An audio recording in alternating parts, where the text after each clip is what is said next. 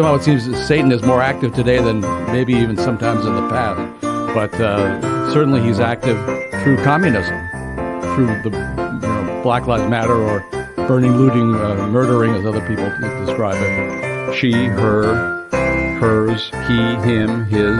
I've been a fan of Tucker for years on various cable news shows, but it's such a thrill that he's on at 8 o'clock every night on the Fox News channel. You're listening to the Fakertarians podcast. Fuck Tucker Carlson. Hey, everyone, and welcome to episode 17 of the Fakertarians podcast. I'm your host, John Hudak, along with Jeremy Kantorowicz, Jordan Logue, and Archie Flower. Trying something a little different today. This is our Lou Rockwell Christmas special. How do you guys feel about that? I am ready to have a Christmas party with Lou. Lou couldn't be here today, but we got some of his old articles in his place. Okay, let's see what one we got to go to. He's here first. In spirit, kind of like all of the other spirits that visited Ebenezer Scrooge. The spirit of alt-right past.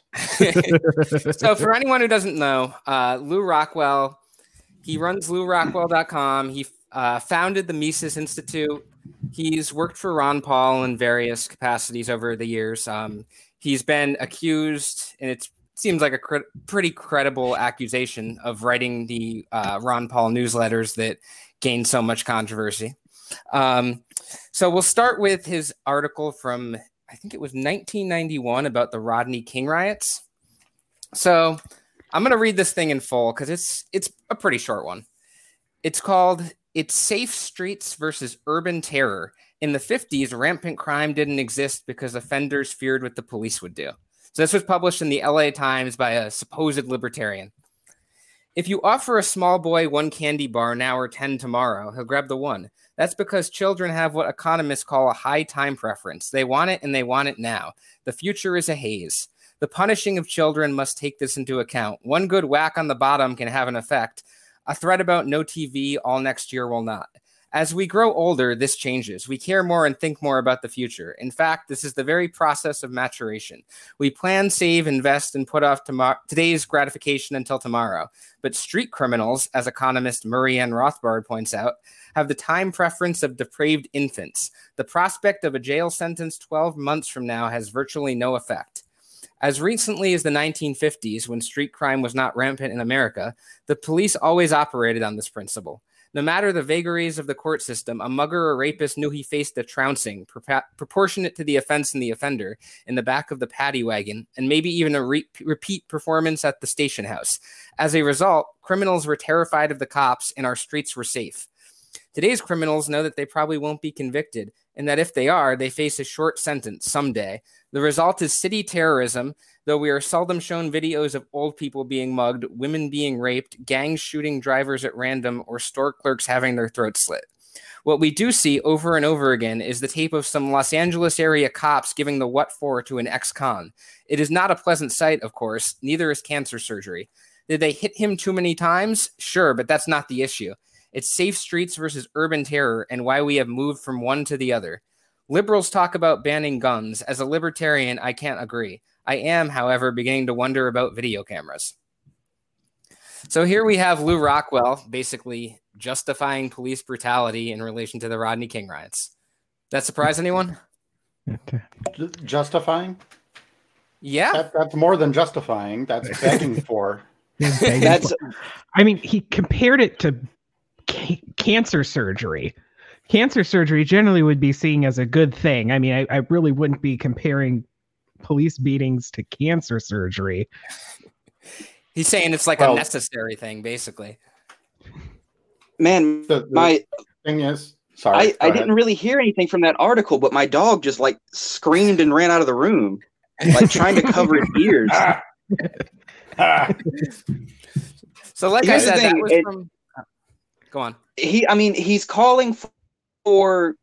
He doesn't come out and call for it, but he's just like, I can't call for the banning of guns, but I'm tired of like seeing this, so maybe we shouldn't film it as much. Like that's more than just like support of police in what they're doing, which is, if we're going to be honest about it, it's ignoring the fact that the police state as it exists has caused the cause the police to criminalize behaviors that are not victimizing. So we're calling for, we're calling for order in the streets by supporting the police without realizing that supporting the police in enforcing laws that are putting victimless crimes, the people who perpetrate victimless crimes, in jail, and just completely ignoring that part of it. Yeah. So this whole thing was part of the paleo strategy of the early 1990s. I think maybe it started in the late 80s with Murray Rothbard and Lew Rockwell. The basic idea was to try to appeal to basically what's kind of like the alt-right today, like the racist, I don't know, nationalist kind of group, and try to get them to appeal to libertarian principles to them. But I mean, it looks like he's sacrificing libertarian principles in the process, but that's what this was. That's what the Ron Paul newsletters were. But let's go to something a little bit more recent, because I honestly think the paleo strategy is kind of repeating itself today with trying to appeal to Trump supporters. Because I've kind of noticed, I've followed Rockwell over the years, and I've had his quirks at the very least, but I feel like he's really stepped up the paleo stuff a lot since Trump rose up. So I'm not going to read this whole thing, but there's this thing he wrote on November 9th, 2020. President Trump, you are still president. It starts with, President Trump, you won the election, but the deep state leftists are trying to cheat you out of victory. He goes on talking today in Conservatives versus Math. Oh. He goes on talking about how the deep state is undermining him by using the phony COVID-19 crisis to wreck the economy, talking about how face masks prevent people from breathing. Rockwell says that Trump should urge people not to take the vaccine, and that Trump should continue to denounce and to act against the Black Lives Matter and Antifa thugs who are rioting and looting. Also, I thought this was an interesting one. I have some notes right here. I started on my notes. The heartland of America stands opposed to the coastal elites, illegal immigrants, and disaffected minority groups who seek to exploit the rest of us. Lou, you can save us all some time and just say the N-word. We all hear it. That's an awful lot of words for just wanting to, yeah. And then finally, remember that Joe Biden is not the legitimate president. You are. Like, I get the idea of a libertarian thinking that Joe Biden's not going to be the legitimate president because, like, he shouldn't be ruling over us, but that doesn't make Trump the legitimate president. That's right. The idea for a libertarian there should be there is not a legitimate president, not Trump is, Biden isn't.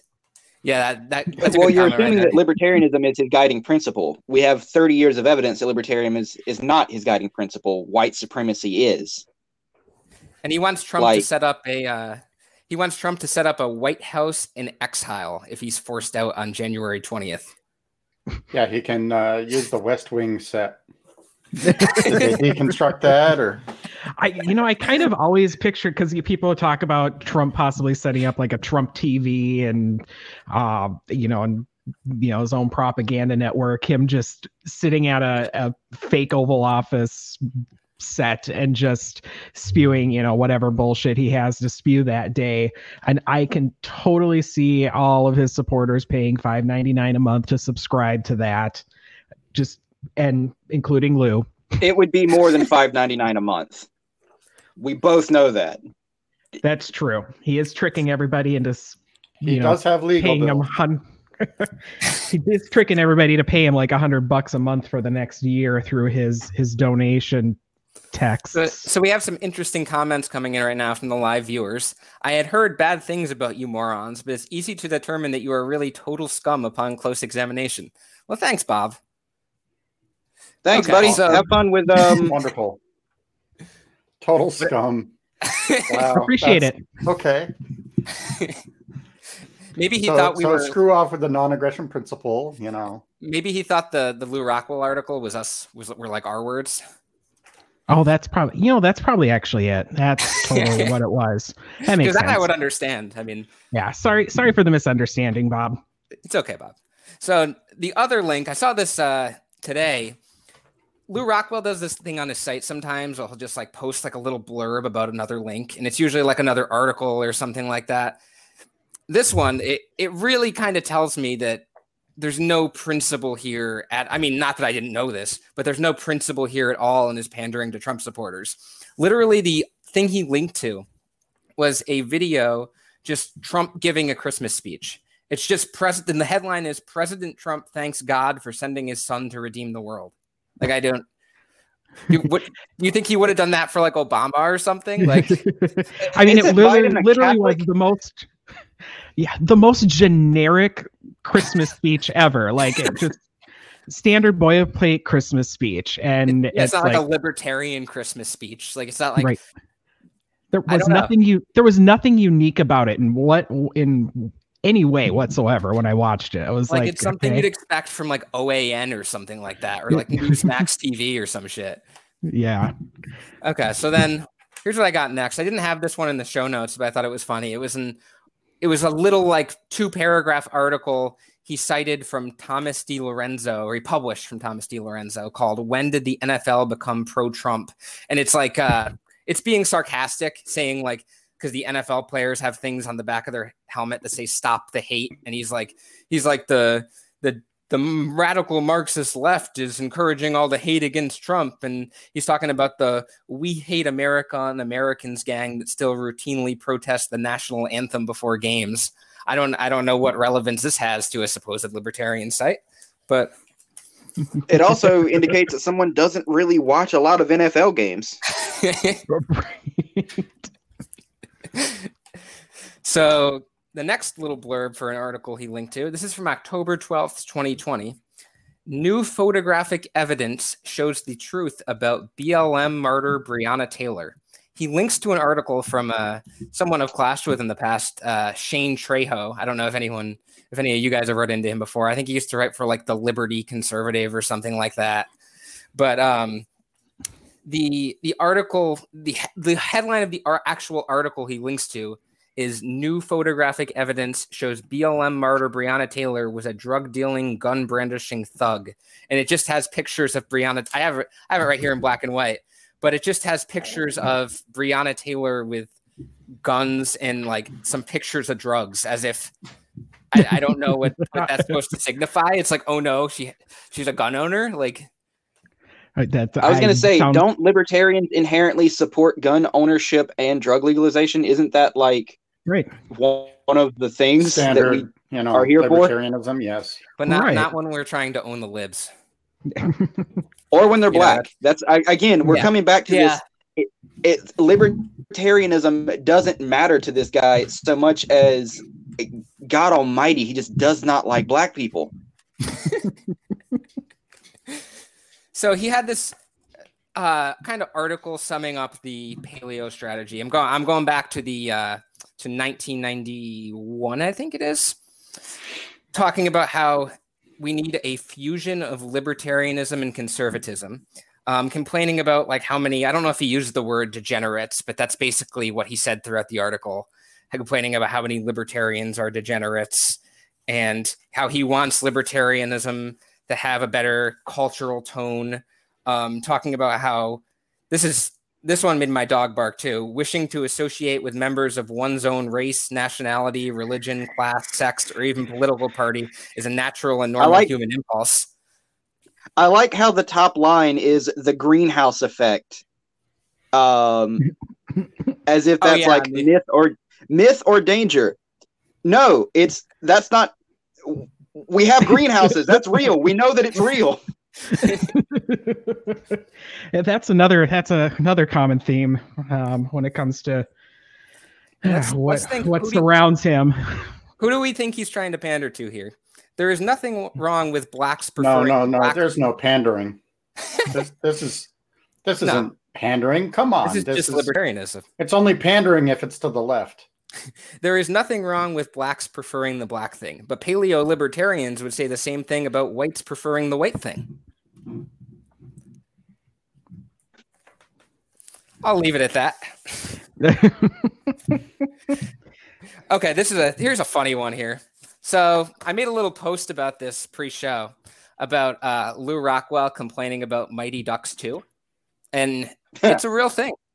So he was complaining that Mighty Ducks 2 is anti-white. Okay. So the article is called "Why is the Ice Still White?" I think this is from 1993 or so. How do you make a PC movie about ice hockey an inherently non-PC topic? Non-PC because everybody in the sport is a white male. So then he goes on a bit. He's complaining about Emilio Estevez's acting. And then, but he says like he learned to appreciate the acting as compared to the anti-white bias. So let me read a little bit of a passage here from that. The movie starts in Minnesota, where all the Scandinavian and WASP boys play hockey. But not only is the actor playing the coach Latino, his team is composed of blacks, Hispanics, Asians, including a gay Chinese figure skater, an American Indian, and this is in italics, girls. As if we have, and in reality, in Minnesota, we have none of those. There's no girls, no gay Chinese figure skaters, no Latin people, none whatsoever. It's a bunch of white dudes. And yep. I would like to point out that this is leaving out the fact that the goalie of the hockey team was named. I'm getting to it. Don't okay, good. Because I'm. So then the erasure will not be tolerated. Then he complains about how there were black kids that teach them new shots and strategies that they need for victory. And he says, and it's all to the tune, if you'll excuse the expression, of the rap, whoop, there it is. And then he says later, also, saving the day is a girl goalie and the coach's dark-haired girlfriend, whom he chooses over an evil blonde from Iceland. There is some great skating, and the stunt kids who play the actual hockey are credited at the end. Strange, but I didn't notice one female, Asian, or Hispanic name among them. This was in the Rothbard Rockwell report. It was a libertarian newsletter that used to go out. Yeah, with other such great hits like A New Look at the Holocaust. That's for legal purposes. That's not actually in there, but it wouldn't surprise me if it was. No, it's actually in their last issue. Are you serious? Yeah. I thought that was a joke. Okay. So no, that is in their very last issue. Lou didn't write it, but yeah, I just found it when I was poking through, and yeah. Oof. Who wrote that? I wonder if there's a reason why that was the last issue. Yeah, I was going to make a joke about the goalie from the Mighty Ducks being Jewish, and then you come out with the fucking, no, really, they're making fun of the Holocaust now. So, like, the joke is, you ruined this joke. Jesus. Sorry, Jordan. So then from another issue of the... By the way, shout out to Goldberg. He was the goalie from the Mighty Ducks. That was the best character. I don't give a shit. Yeah, we were looking through the archives of the Rothbard Rockwell report. That's how we kind of stumbled upon all these. But here's another one right here. This is a little blurb I can read because we all know that libertarians hate it when illegal immigrants can drive because that's a very libertarian principle. So I'll read this. Illegal aliens want driver's licenses. Because of a leftist lawsuit, for 4 weeks, New Jersey issued driver's licenses to illegal aliens, and there was a flood. Americans were forced to wait up to 4 hours in line because of the aliens. 2 immigration lawyers have now filed suit to restore the practice, claiming that the rotten 14th Amendment guarantees them licenses, even if they are breaking the immigration laws. It's very libertarian because we all know that libertarians are all about people not being able to drive. Because they especially care so much for licensing. Yeah, right. That's a big part of it, and like borders, and we know that if you break the law, you shouldn't be able to drive. That's what we say, right? I think it goes NAP, and then if you break the law, no driving. I think that's like the first 2 parts of libertarianism, and held that backwards. And no minorities playing hockey. Right. Also, if we can go back to that, did he really complain that there were no Hispanics on the Iceland hockey team? Was that a thing that he actually was like hung up about? Let me find it. No, he was saying that he was trying to make some like great point about how the actual skaters who did the skating during the movie weren't Hispanic. Like the stunt. Gotcha. Okay. Says, yeah, because he's like, oh well, since we didn't have any Hispanic stunt kids, how can they have Hispanics in the movie? Checkmate, libs. Some shit like that. Okay, what else do we got here? Oh, this is a good one. I'm not going to read this whole thing, but well, I'll read his little part because he had a lot of quotes. It's called "Work, Obey, and Eat." During the 1930s, What? Just wait. Actually, can Work, one of you guys obey, and eat? No, that's the title of this little blurb right here. Actually, I gotta pull something up real quick. Give me 1 second. Where's that? Okay, so here we go. Okay, so here's what he said about this. During the 1930s, New Deal historians compiled a 19-volume oral history of slavery. It consisted entirely of interviews with former slaves, and given the interest in the subject, one would think the collection, still in print, would be much in use today. But an extract before freedom, edited by Belinda Hermans, shows why the oral history is so seldom used. Fewer than 4% of the ex-slaves expressed even the slightest hostility to slavery, former masters, or whites in general. So then he has some quotes from slaves that said there was a lot of love between master and slavery was better for us than things is now in some cases. I think slavery was a mighty good thing for mother, father, me, and the other members of my family. So he has quotes from actual slaves. I will say that, but who's he trying to appeal to and saying that slavery wasn't that bad? And just I want to note that the person who actually compiled these wasn't making some big statement about slaves liking slavery. She said in the introduction that the former slaves' seeming nostalgia for old times might have resulted from their ages because they were all over 80 at the time of their interviews, and depression-linked poverty because it was in the 1930s. The reality that I was going to say if this was done in the 1930s, it was at least 70 plus years since the end of slavery. So and then you're asking people who are at minimum 71, 72, 73 years old what their early childhood was like. I'd say childhood, right. Yeah. And she also said that the reality that freedom often meant sharecropping and violence from the KKK, and the fact that their interviewers were white. So it's not that slavery was good or something, which I don't know. Apparently the point is Lou Rockwell is trying to say, oh, they actually liked it. But it's that they had to deal with a bunch of crap afterwards too. Like, obviously they're both terrible. Well, I mean, if his point is going to be... Go ahead. I think Lou Rockwell watched Django Unchained and thinks every slave acted like the Samuel L. Jackson character. I was going to say that, like, if his point was to be, like, if he's trying to make the commentary that, like, the New Deal was ineffective for these reasons, you can do that without saying, by the way, a government that literally treats you as not only, disposable, but as actual property and not a human. The only part he mentioned about the New Deal was New Deal historians. The whole explanation of it being like depression related was from the actual compiler. So he just put out a bunch of things about slaves saying slavery was better. Like, and why do you think you would do that? He didn't just wake up one day and be like, I'm going to put these words on a page. It's just food for thought. What else do we have here? Oh yeah, the real Rosa Parks. Talking about how... Oh, God. Oh, yeah. No, this was October 1994 in the Rothbard-Rockwell report. So he's talking about... He's complaining about white liberals. He's talking about... He was explaining the Montgomery Ordinance, where the one she was arrested for, about how it was just that... what was it? Blacks and whites could not sit across from each other. Like somehow that makes it better. It wasn't that they had to get up.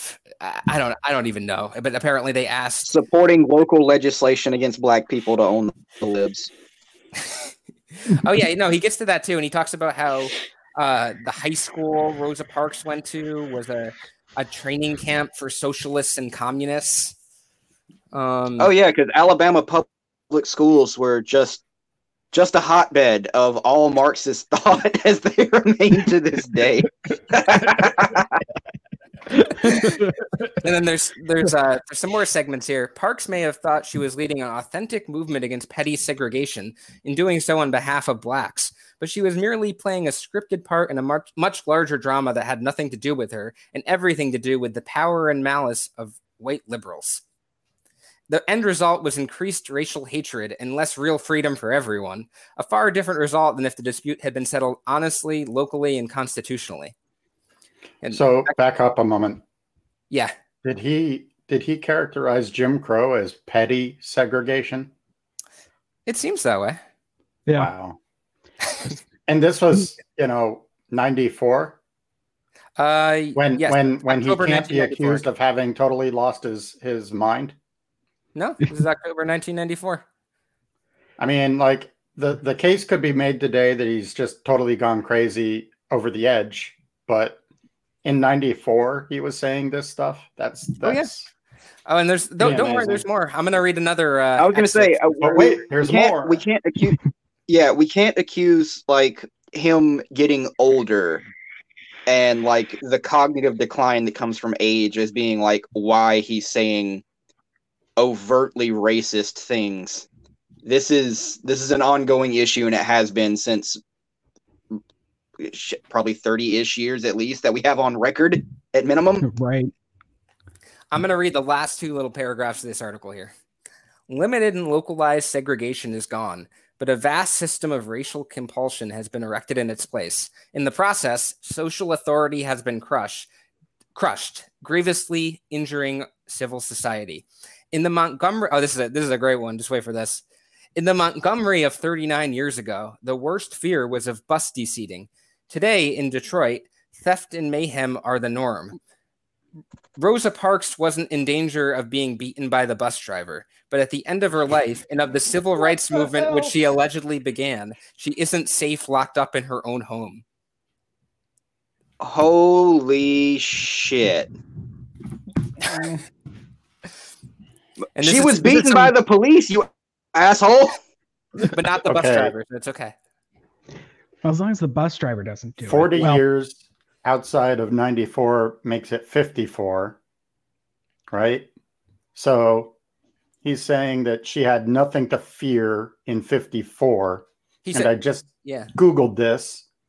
So Emmett Till died in 55. Oh my and God. I think we all know what happened to him. Yeah, that was it. For anyone who doesn't know. Totally safe for Black Americans. I thought about back then, Lou. Yeah, I thought about it. Just kind of realized that, like, we talked about it earlier, that he doesn't actually care if black people are beaten by police. So I realized that, like, he's not gonna care if Rosa Parks faced police brutality for sitting in the wrong seat on a bus or anything else that happened during the summer. Is it even brutality in his head? I mean, right. To be, well, frank, it sounds like to him, they're just children that deserve the spanking. And the police are just, daddy. Yeah. Well, I mean, they were just petty segregation laws, just, I can't believe it's a petty segregation. He talks about how she was already an activist in left liberal causes, extensively trained in radical politics. The radicalism of the idea of equality. Yeah. Oh, no. And she worked closely with the city's most powerful white liberal who specialized in defending accused communists. We hold these truths to be self-evident that all white men are created equal. That's Lew Rockwell's annotated Declaration of Independence. God almighty. Okay, what else do we got here? Oh yeah, I think this is the last article I have. So this is about it kind of draws a parallel to Trump for me with how they're getting more in favor of Trump. It's For President, Pat Buchanan by Murray Ann Rothbard and Lew Rockwell Jr. They talk about how, especially because there's a lot of parallels between Buchanan and Trump with the tariffs thing, the nationalism, the whole anti-immigration thing. Talking about how Pat Buchanan is their ideal candidate. He stands for America First, which I'm pretty sure is the name of Nick Fuentes' podcast. Fun fact. And I thought it was funny. He ends it with this. We have a dream, and perhaps someday it will come to pass. Hell, if Dr. He has doctor in quotes here. Hell, if Dr. King can have a dream, why can't we? Our dream is that one day we Buchananites can present Mr. and Mrs. America and all the liberal and conservative and centrist elites with a dramatic choice. We can, in the scintillating terms of Tom Wolfe, Mao, I don't know what that means, the flag catchers, except usually it's leftist meow meowing liberals. We can say, look, gang, you have a choice. It's either Pat Buchanan or David Duke. If you don't vote for us, baby, you're going to get Duke. And how do you like them apples? Fun fact, too, the next article in that January 1992 issue of the Rothbard-Rockwell report is Murray Rothbard's right-wing populism, which starts with, well, they finally got David Duke, but he sure scared the bejesus out of them. We're breaking Hudak's rule about not talking about Rothbard. Yeah, I thought we didn't talk about late Rothbard. We do today. I'm just it's doing a Christmas special. Come on, we've got to drop the rules for the special, right? I mean, right. But yeah, you were right about the Fuentes's. I googled that. It is America First. The podcast title. That's always been a common term in those circles, and it's not like America First. What's the word? Motivated by some kind of libertarian ideology. It's like more of a not liking foreigners, America First. Yeah, it's the nationalistic country above everything else tribalism. And that's where the whole immigration thing comes from. With they're all super against immigration, unless they're from Northern Europe. Well, come on, you've got to give them that. Europe is for Europeans, right? I mean, is that wrong? It's just a cultural preference. Oh yeah, isn't it just a cultural preference? Jesus Christ. He's from the Middle East. Our one comment is going to be from the guy who didn't know whether or not we were joking when we read his fucking article, and you guys are saying shit like this.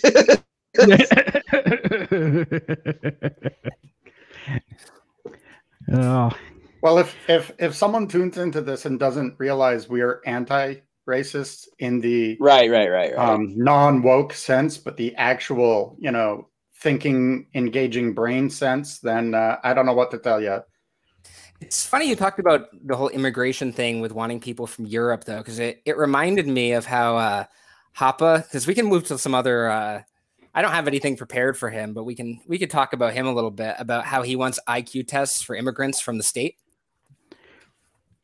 Yeah, let me see if I can find that specifically tailored tests that completely encapsulate with the goal of obtaining only one certain demographic, the Northern Europeans, and somehow that's just super libertarian. Like, I just don't understand how anybody can look at it and think that's remotely libertarian. But what's Gun Girl's name? Caitlin Bennett.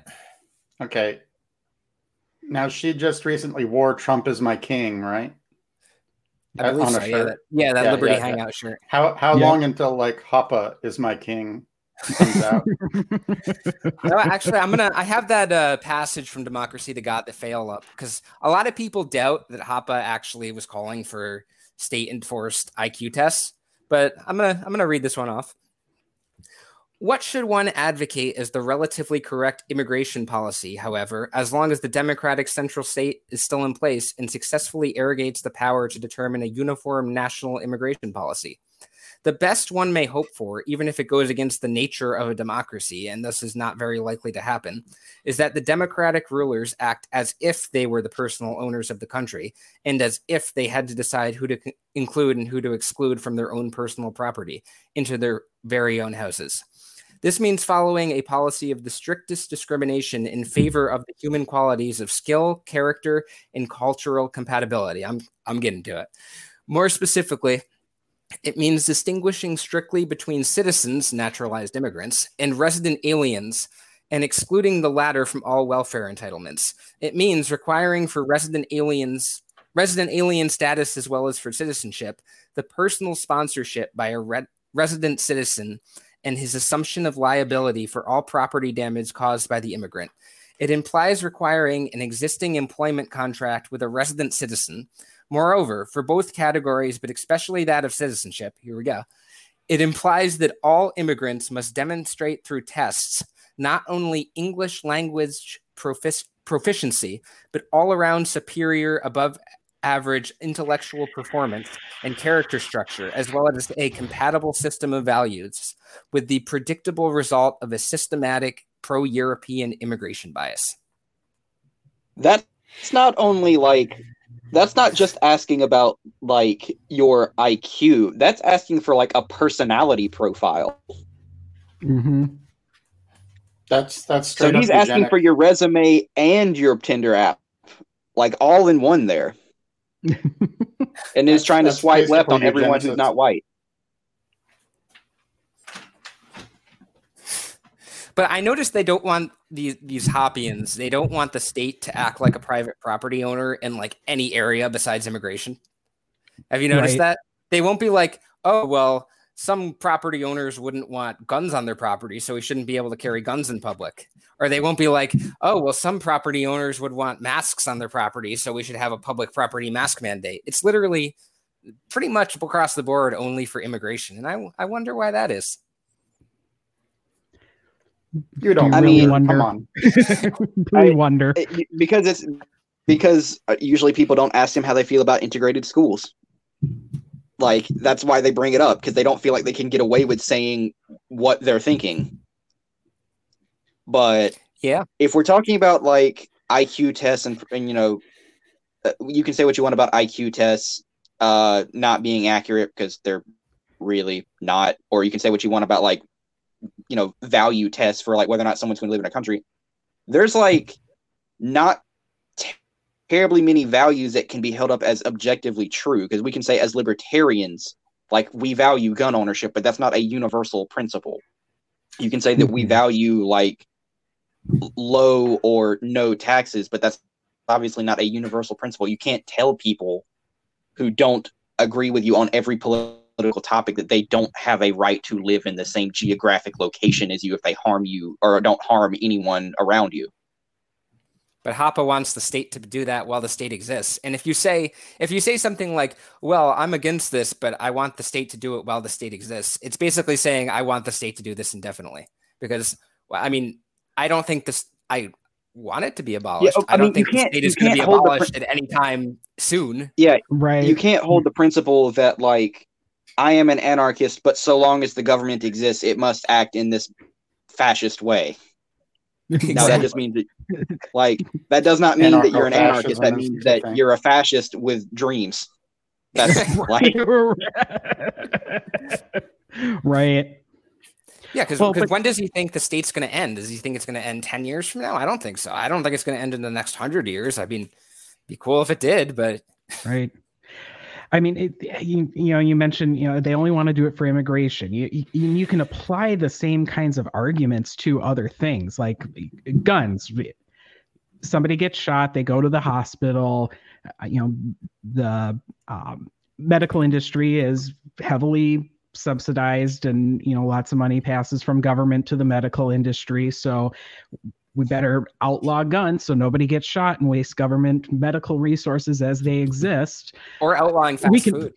Right. Fast food, the obesity, and actually the government should probably just deliver food boxes to our door that are perfectly, tailored to, an individual's needs. Otherwise it might just end up wasting government monies and in the medical industry. I just you can apply that to almost everything, but for some reason it's just immigration and literally nothing else. And the rest of Right. we should have to wear helmets while we play soccer, because if we get injured, it could hurt the medical industry. Yeah.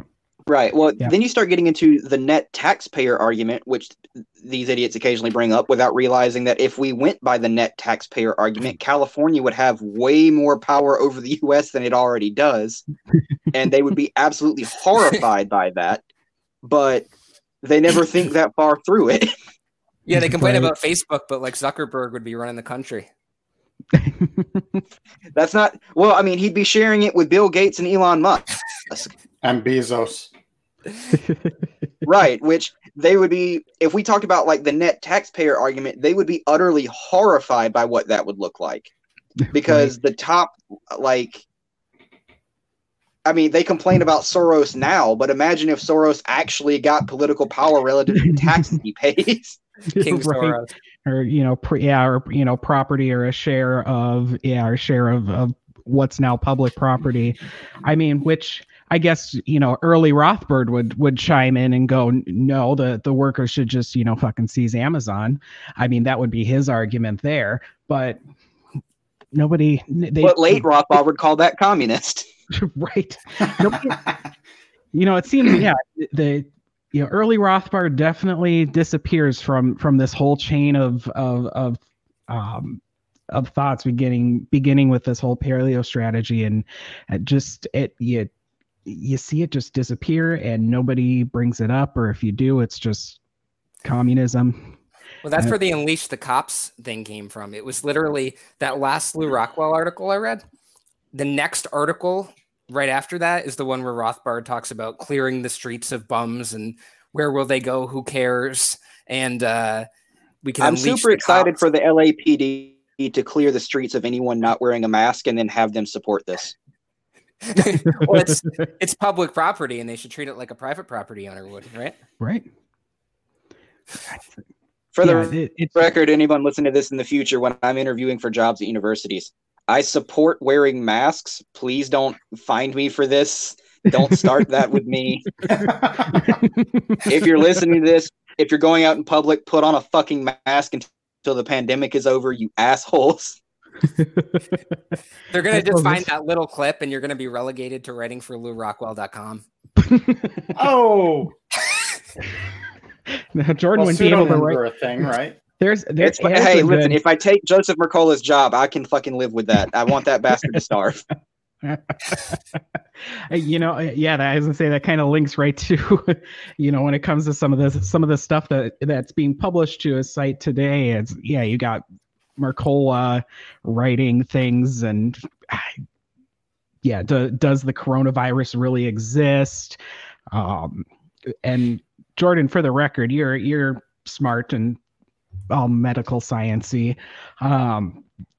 When you hear libertarians talk about and push this whole PCR tests, we don't have the entire piece of the virus or the entire sequence of the virus, so therefore we don't know if the virus really exists, or it's not right, or they're doing too many PCR cycles.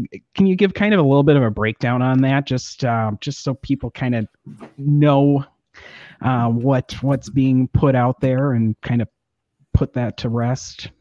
Yeah, so a PCR it's an abbreviation for the polymerase chain reaction. It's how you can take a piece of genetic material and replicate it over and over again by artificially simulating the cell cycle, or how DNA or RNA or whatever would naturally replicate. So by introducing a series of proteins called polymerases and then other genetic material that would allow DNA to replicate, the polymerase will take pieces of floating genetic material and use it to make copies, essentially, of whatever genetic material you've introduced into the reaction.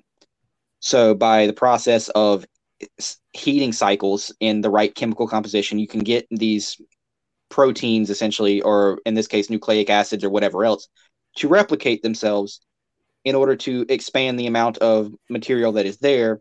And then you can do whatever you want with the materials. And like sometimes one of the things we'll do in our laboratory is run agarose gels with it to test for the presence of a certain gene. So if you know the molecular weight roughly of a genetic project or a product, you can put it on a gel. When the gel runs, it'll form a band. If anybody ever watches like Law and Order or CSI or whatever, when they do DNA tests and they like stick the DNA test up on that backlight wall and you see all the little bands across the wall or across the printout, that's showing like the different bands that have formed from this particular genetic printout. And most of the ones they put on for TV are like nonsensical, but it looked cool for the camera. With the idea that the coronavirus doesn't exist because they didn't have every strain of the virus genotyped in December or January of the year that the thing came into existence is nonsense. If you that's like saying that because we can't identify every particular mutation that's ever existed in the flu, then the common cold doesn't exist. Like, it's not the same. It's if you can test for a virus that's you can go back to the Koch postulates at that point, which is if you isolate a pathogen from one person or one sick animal or organism, isolate that, put it in another organism, and say that it causes the same disease in the next organism, you've identified the pathogen. Like, PCR not needed. We know what the thing is. We knew what it was before we could genotype it. But now that we have the genotype for it, we can test for a series of genes that have been identified with the novel coronavirus version 2019 or whatever the actual full legal name of this virus is, and say that we can test for it. The tests are pretty accurate. You can say what you want about like how many people have it and are asymptomatic, but I mean, if you tested everyone for every particular pathogen that they could be carrying at any given time, you'd probably find all kinds of things that you're asymptomatic for. But if you can still spread them, that's a problem. In this case, because which is why like they tell people if you're going into like intensive care units or like if you've ever been in a hospital in the neonatal ICU, no one's just like wearing your regular clothes from outside, not washing your hands and picking up newborn babies in there. That's not a thing because you're carrying things that could potentially kill this person. In the case of the coronavirus, if you're worried that the virus doesn't actually exist, you're an idiot. We found it. We found it. We found the genetic materials for it. And despite an unholy amount of misinformation about it, it's pretty straightforward what it is and what it does. We don't, know exactly, what the long-term effects of it are going to be. One of the things that happened on TV today that was actually interesting is that it's being reported that one of the University of Florida basketball players who had COVID before the season started collapsed during a basketball game and is now in the ICU in Florida because they collapsed during a basketball game. And we don't know if that's because COVID is going to have severe long-term reactions or long-term effects on people who are physically exerting themselves at a high level. Do we know everything about COVID? Absolutely not. But does it exist? Yes. Are you an absolute jackass for saying that the virus is fake? Yes. Hey, are you an outlandish jackass for taking medical advice from a person who has repeatedly paid out millions of dollars for making false medical claims on their personal website? Yes. That's Mercola, just to be clear. I don't think we really talked about who he is. I really have to give you some pushback on that. Because what I heard you say, and this is incredible to me, is that Law and Order doesn't use real science. Is that your or claim? CSI? Or CSI? I don't know what to tell you. I don't know what to say. I'm rejecting that narrative. Fake news. It's literally election fraud. Election fraud. Oh, all this election fraud. Hey, can we get the Law and Order ding ding in here?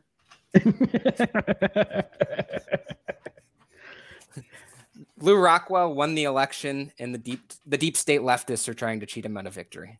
I think that's basically what we've established here.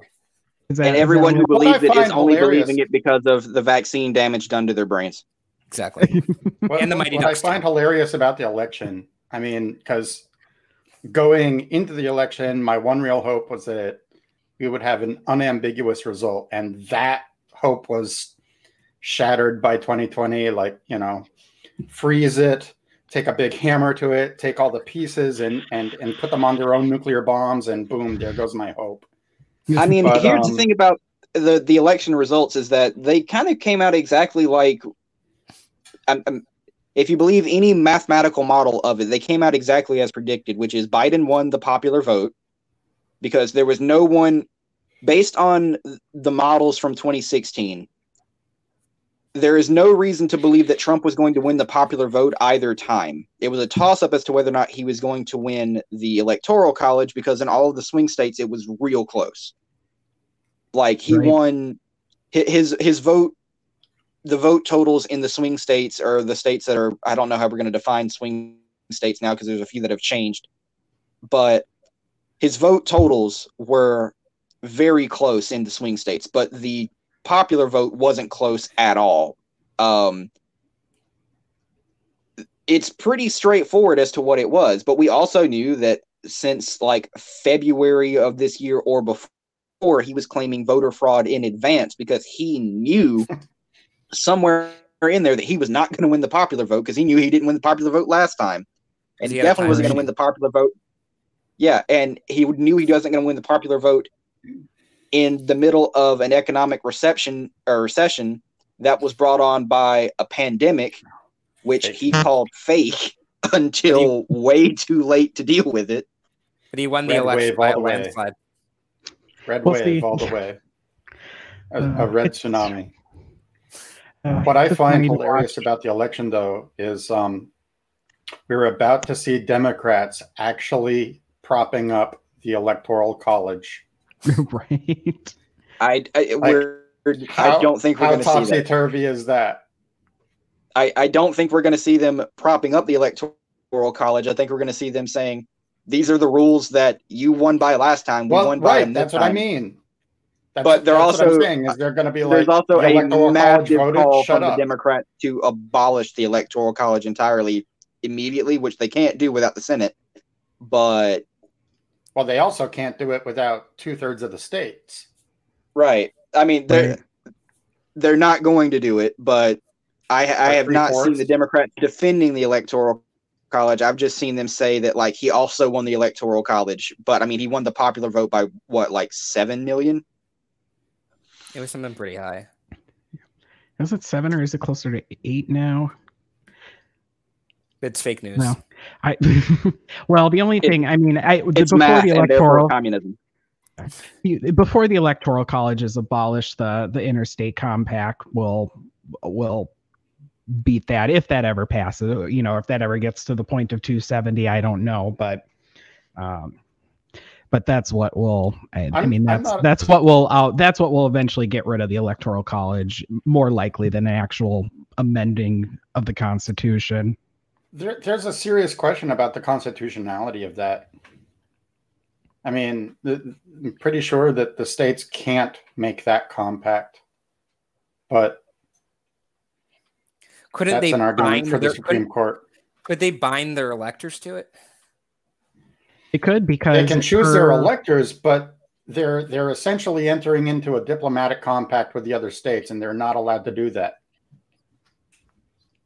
There's a clause in there somewhere. Okay, I'll have to dig up on that. Yeah. To kind of see, because I mean, states can choose how they choose the electors, and if they choose the national popular vote, I guess, I mean, is it defined as an interstate compact, or is it just a resolution that? Well, it's literally named that. Yeah, I mean, it is named that. It's, I guess it depends. Yeah, I guess, yeah, I'll have to dig on that one a little bit more.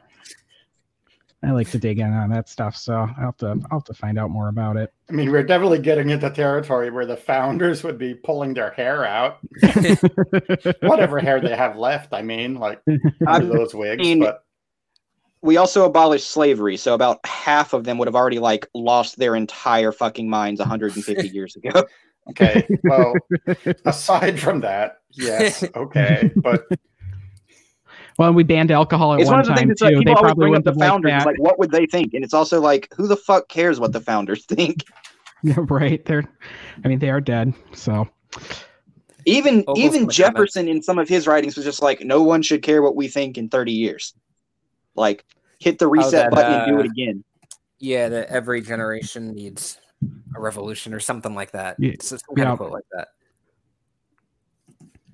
Okay, do we have anything else we want to cover today? no, I don't think so. I'm definitely gonna dig in on this Rothbard Rockwell report, though. It's going to be there's a lot of interesting things. Yeah, I'll post the link to that somewhere because we found a whole archive of the Rothbard Rockwell report. Like it used to be like a physical newsletter, and we have like, I don't know, like what, 7 years of it? Yeah, it is till Monthly? 98. It was monthly. Yeah. Yeah, So some of them there's had a a lot few in there. articles. Some of them, like 7-8 articles. 8 years, April 1990 to November 1998, 102 issues. But if you're wondering where the paleo strategy comes from, it's our boy Lou right here. Yeah. And Are if you're those wondering actually why it signed by corresponds, Rothbard? yeah, I was going to say, like, if you're wondering why every time Lou Rockwell gets popular coincides with a Democrat winning the presidency, not a direct correlation, but maybe there might be some interplay between people realizing that conservatives are heavily motivated by racism and Democrats winning elections. Throwing that one out there, you dumbasses. All right. So Archie or Jordan, you got anything else you want to touch on, or are we good to wrap up? Yeah, just to everyone who's listening to our show just because they hate us and are going to talk about how nobody who likes Rockwell is actually a racist. Happy Hanukkah. And I'll just wrap this up with letting everyone know that we learned today that the Mighty Ducks 2 is white genocide. Okay, well, thanks everyone for watching. Thanks to all the other hosts for coming on, and we'll see you in 2 weeks. See ya.